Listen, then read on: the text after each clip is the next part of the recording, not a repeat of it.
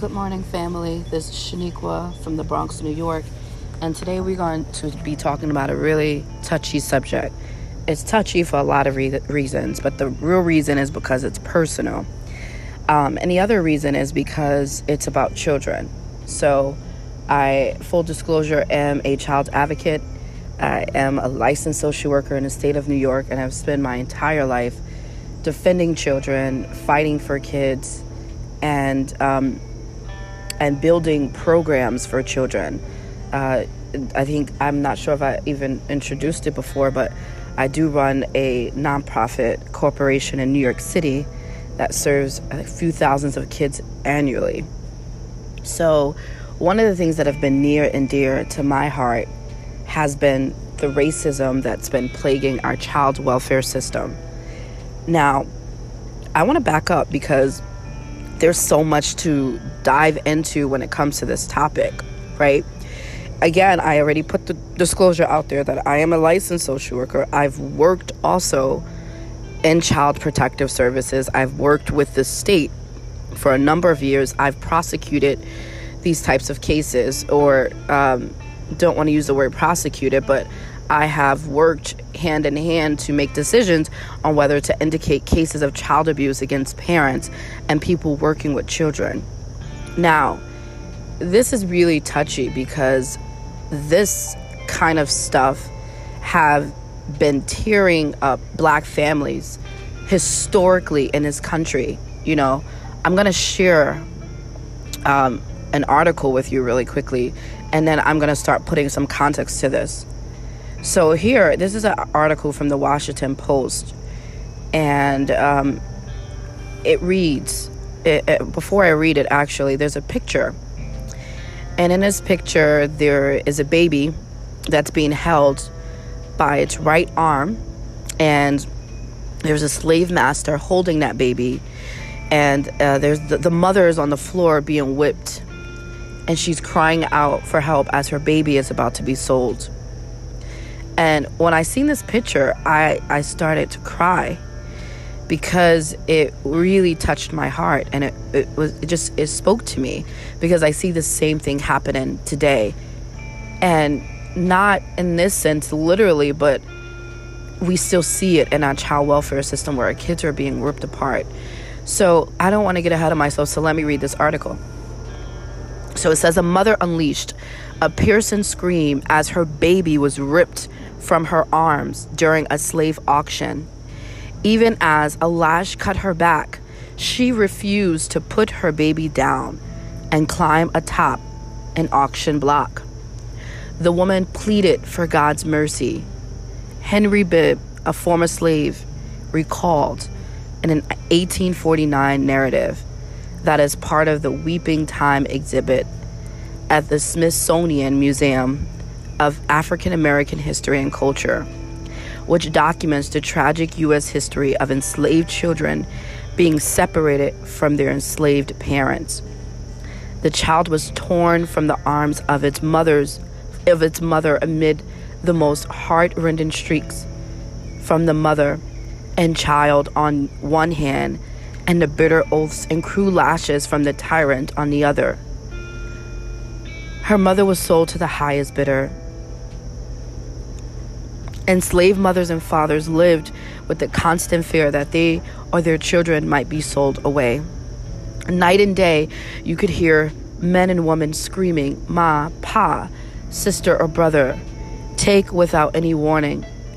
Susan Hamilton, another witness to a slave auction, recalled in a 1938 interview, "People was always dying from a broken heart." So I'm going to stop there, and I know that was a lot to digest, and if you're looking at what I'm looking at right now, I know your reaction, if it is not already, it's very heartbroken, right? So think about this, right? When we think about the way our children, our Black kids, specifically Black, I'm not excluding other groups of people, but I need to deal with Black children because this is where the real issue lies, right? So when we look at the way our Black kids historically have been treated in the United States of America, our kids from the time they were babies, they were snatched from their families and they were sold They were treated as property for hundreds of years in this country. I don't know how many of you went to the African American Museum at Washington, D.C. I would encourage all of you to go.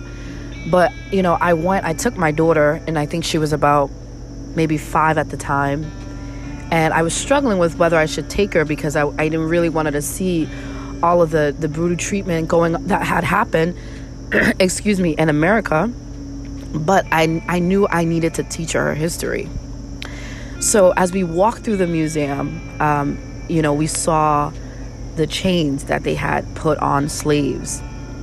What was what really broke my heart and where I started to cry was when I saw chains.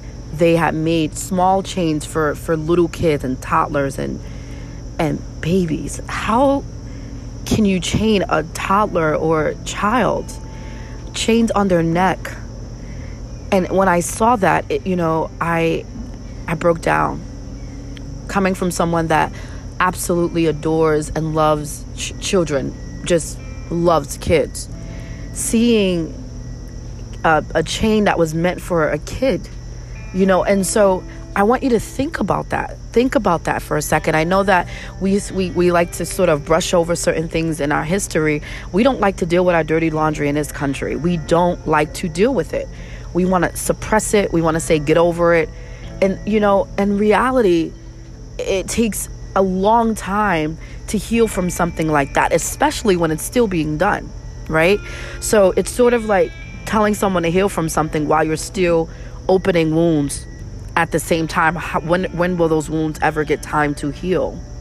So we have to deal with this. We can't ignore it. It is a very touchy subject, but I have to shed light on this because I personally feel responsible for talking about this. Now, historically, I've already said this, our kids, black children, have been sold into slavery in this country. Now, I want to move a little bit and talk about current day and how our kids have been still separated. Our child welfare system, especially, in New York, is responsible for protecting children and for keeping them safe. We have Child Protective Service workers that are responsible for investigating cases of child abuse when there are cases that are either called into the State Central Register, right, which is the agency underneath New York State Office of Children and Family Services that's responsible for also they have oversight over investigating these cases as well. So now you have Child Protective Services that come in, and what happens is they target black communities. So Child Protective Service workers, when cases are called in, there's already a misconception or preconceived conception or notion that black children deserve to be separated from their families. Whether it is a conscious or unconscious understanding of that Child Protective Service workers, whether it's in the front of their mind or whether it's buried somewhere in the unconscious. Living in our society, living in our country is the belief deep down that black kids don't deserve to be with their kids, regardless of the fact if we don't address our own bias, if we don't stop and address this system and this situation in ourselves, where we'll be the ones that are perpetuating the issue.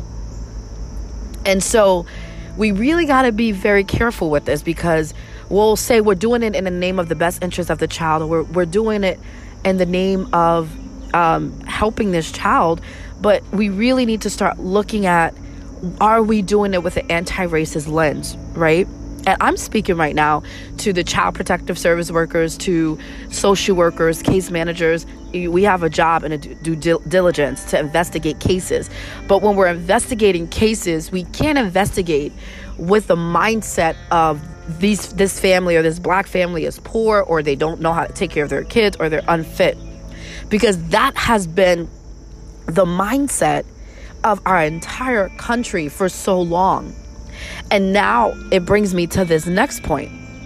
There is a disproportionality and disparity of black children in a child welfare system. I am not making this up. You can go on Google and do your own research, and find the statistics of how black kids are overrepresented. I've been studying this for over a decade. You know, like I said, it's personal. It's very personal. My own sister and brothers were in foster care when, they have a different mom, but when I was growing up, when I was in high school. And so this is something that has affected my family, and not just mine, but so many other families in the United States, where kids have been separated and pulled away, Black kids, from their families. Now, there are so many other things that can be done to prevent a child from being pulled away and separated from their family. There are preventive services that you can put in place for that family so that you can help strengthen the family unit. There are other resources that you can put into that family to help strengthen that family in whatever aspect that they need help or where they're lacking. But separating families and Black and children, primarily Black kids, from their family, now you're dealing with other issues like mental health issues, because that child, what happens with separation is it causes traumatization in a child. And so that child now being separated goes through this trauma. They have to live with it. A lot of times kids that are in foster care, they talk about the day they were separated. It's sort of like it lives with them everywhere they go, no matter how whether they go forward or anywhere in life, that time they were separated from their family, it really lives with them, and they almost never get through it, no matter how much counseling or how much services you put in place for that child.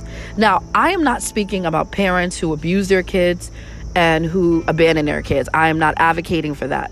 But I'm speaking about families that may just need extra support, that may need extra help, that may need just more guidance, and may need the support of our professionals, but don't deserve to have their kids taken away. This is a very controversial subject, and I welcome your opinions and your comments. Those of you that are social workers, those of you that are parents or educators, I absolutely welcome.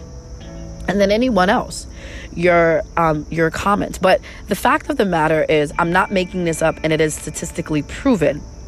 So if you go into, again, Google, and you just research for a second how many kids are in the child welfare system that are Black right now in the U.S., your eyes will be opened on this subject. The other thing that I want to quickly shed light on is the fact that child abuse cases, when and I've seen this, and I'm going to tell a story, and I'm keeping it anonymous, but I'm going to tell a story about a training that I was actually in. Now, working with the state of New York, I went to we had to go to different trainings with learning how to investigate these type of cases. And there was a specific training on how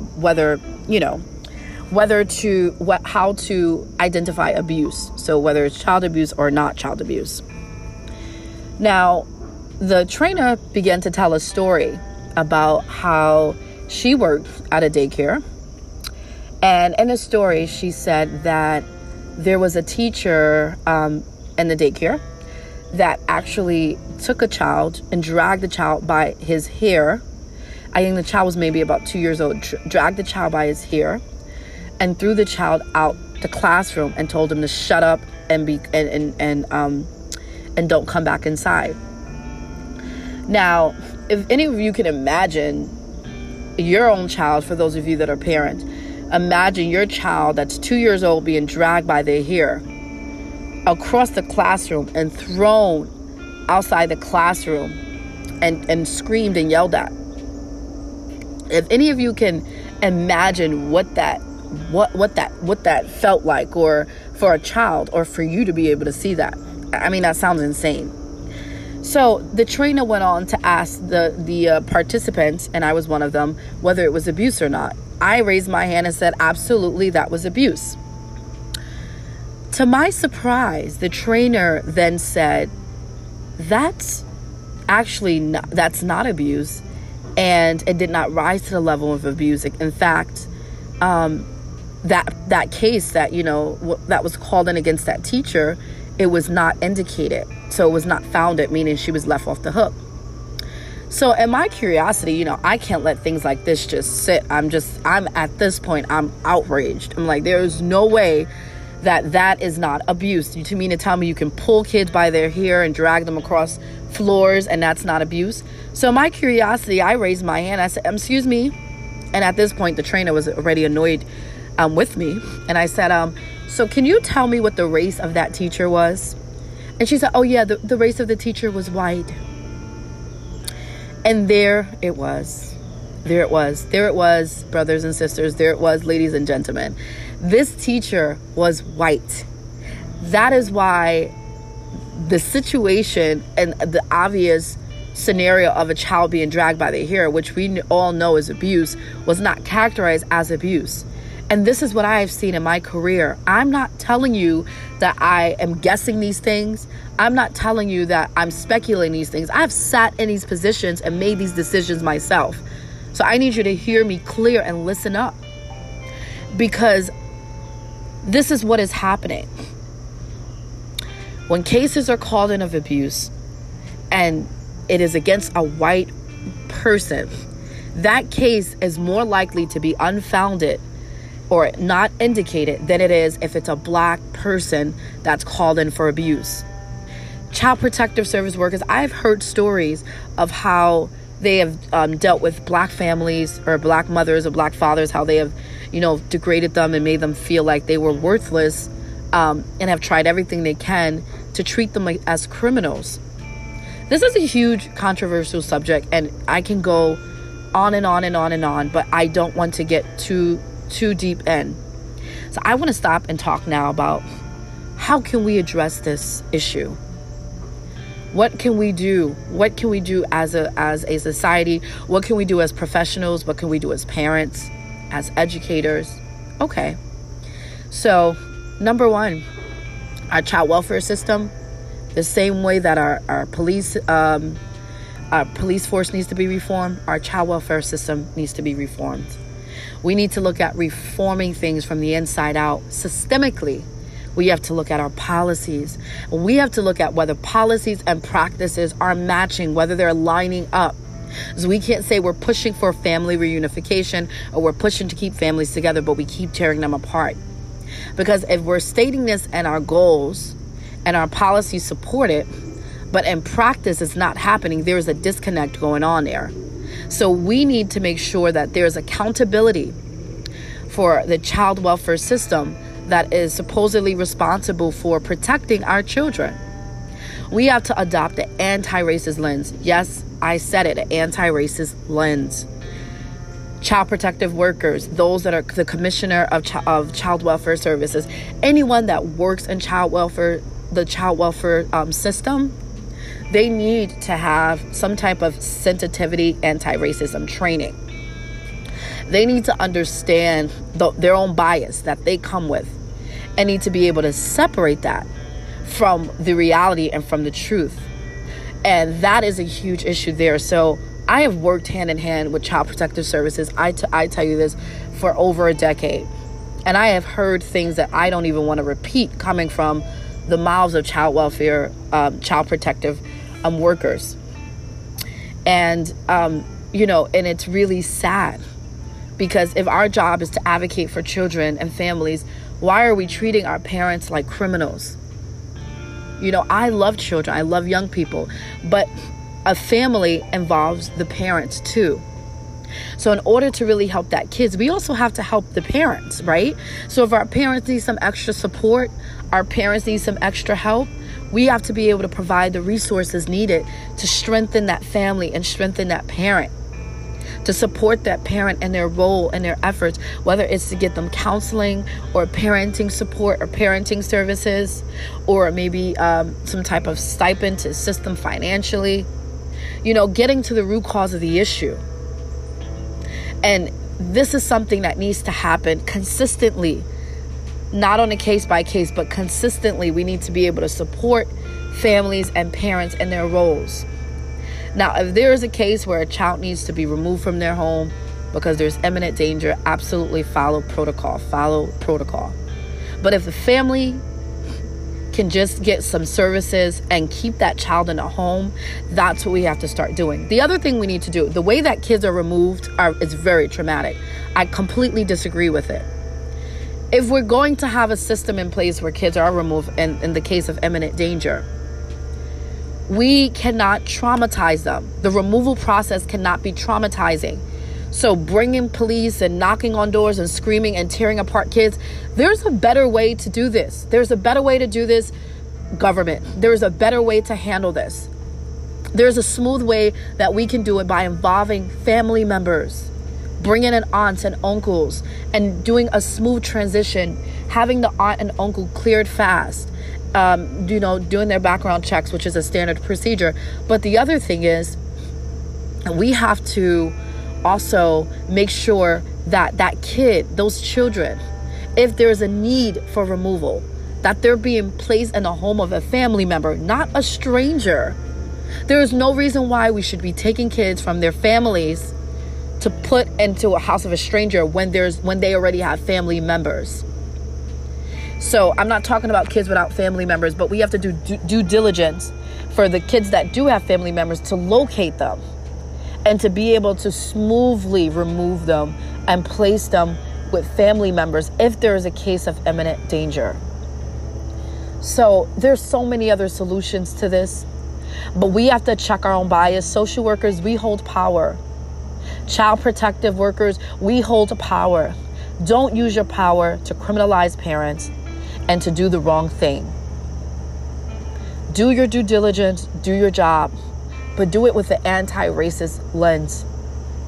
Don't go in there thinking that the family is guilty until proven innocent, which is the way our child welfare system operates. There are allegations. When you get the allegations, you investigate it.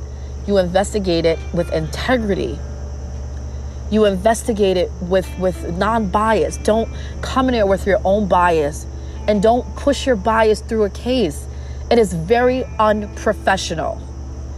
It is also not integral. So we have to address our own bias as professionals, for those of us that are working directly in this field. And for parents, know your rights. Know your rights. If there's a case against you, cooperate with that child protective worker, speak to the supervisor, but know your rights at the same time. If you feel like you're being targeted, or you feel like they're targeting you because of the color because of your race, or whatever it is, or because of your single parent, you need to be able to speak up in a respectful way. And there's other steps that you can take, and I'll be giving tips about that in another podcast. But again, I started out by saying that this is personal to me, and it really is. So I want you to really take this in, as a, number one, I'm a parent, I'm a mother. Number two, I am a child advocate. Number three, I am a licensed social worker in the state of New York. Number four, I've worked in government, directly investigating these cases.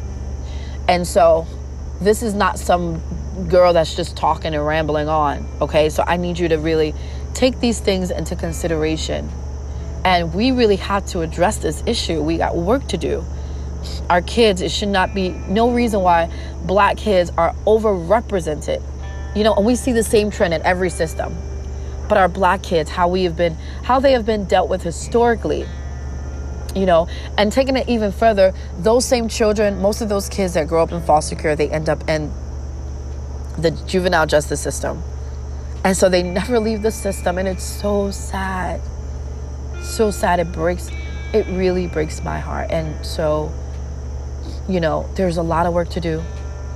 And every one of you play a part in it. So I am hoping that this podcast was insightful and that you got something out of it. Share it if you like it. Follow me and stay tuned. Everyone, you stay blessed and you be safe. And I wish you all a wonderful day.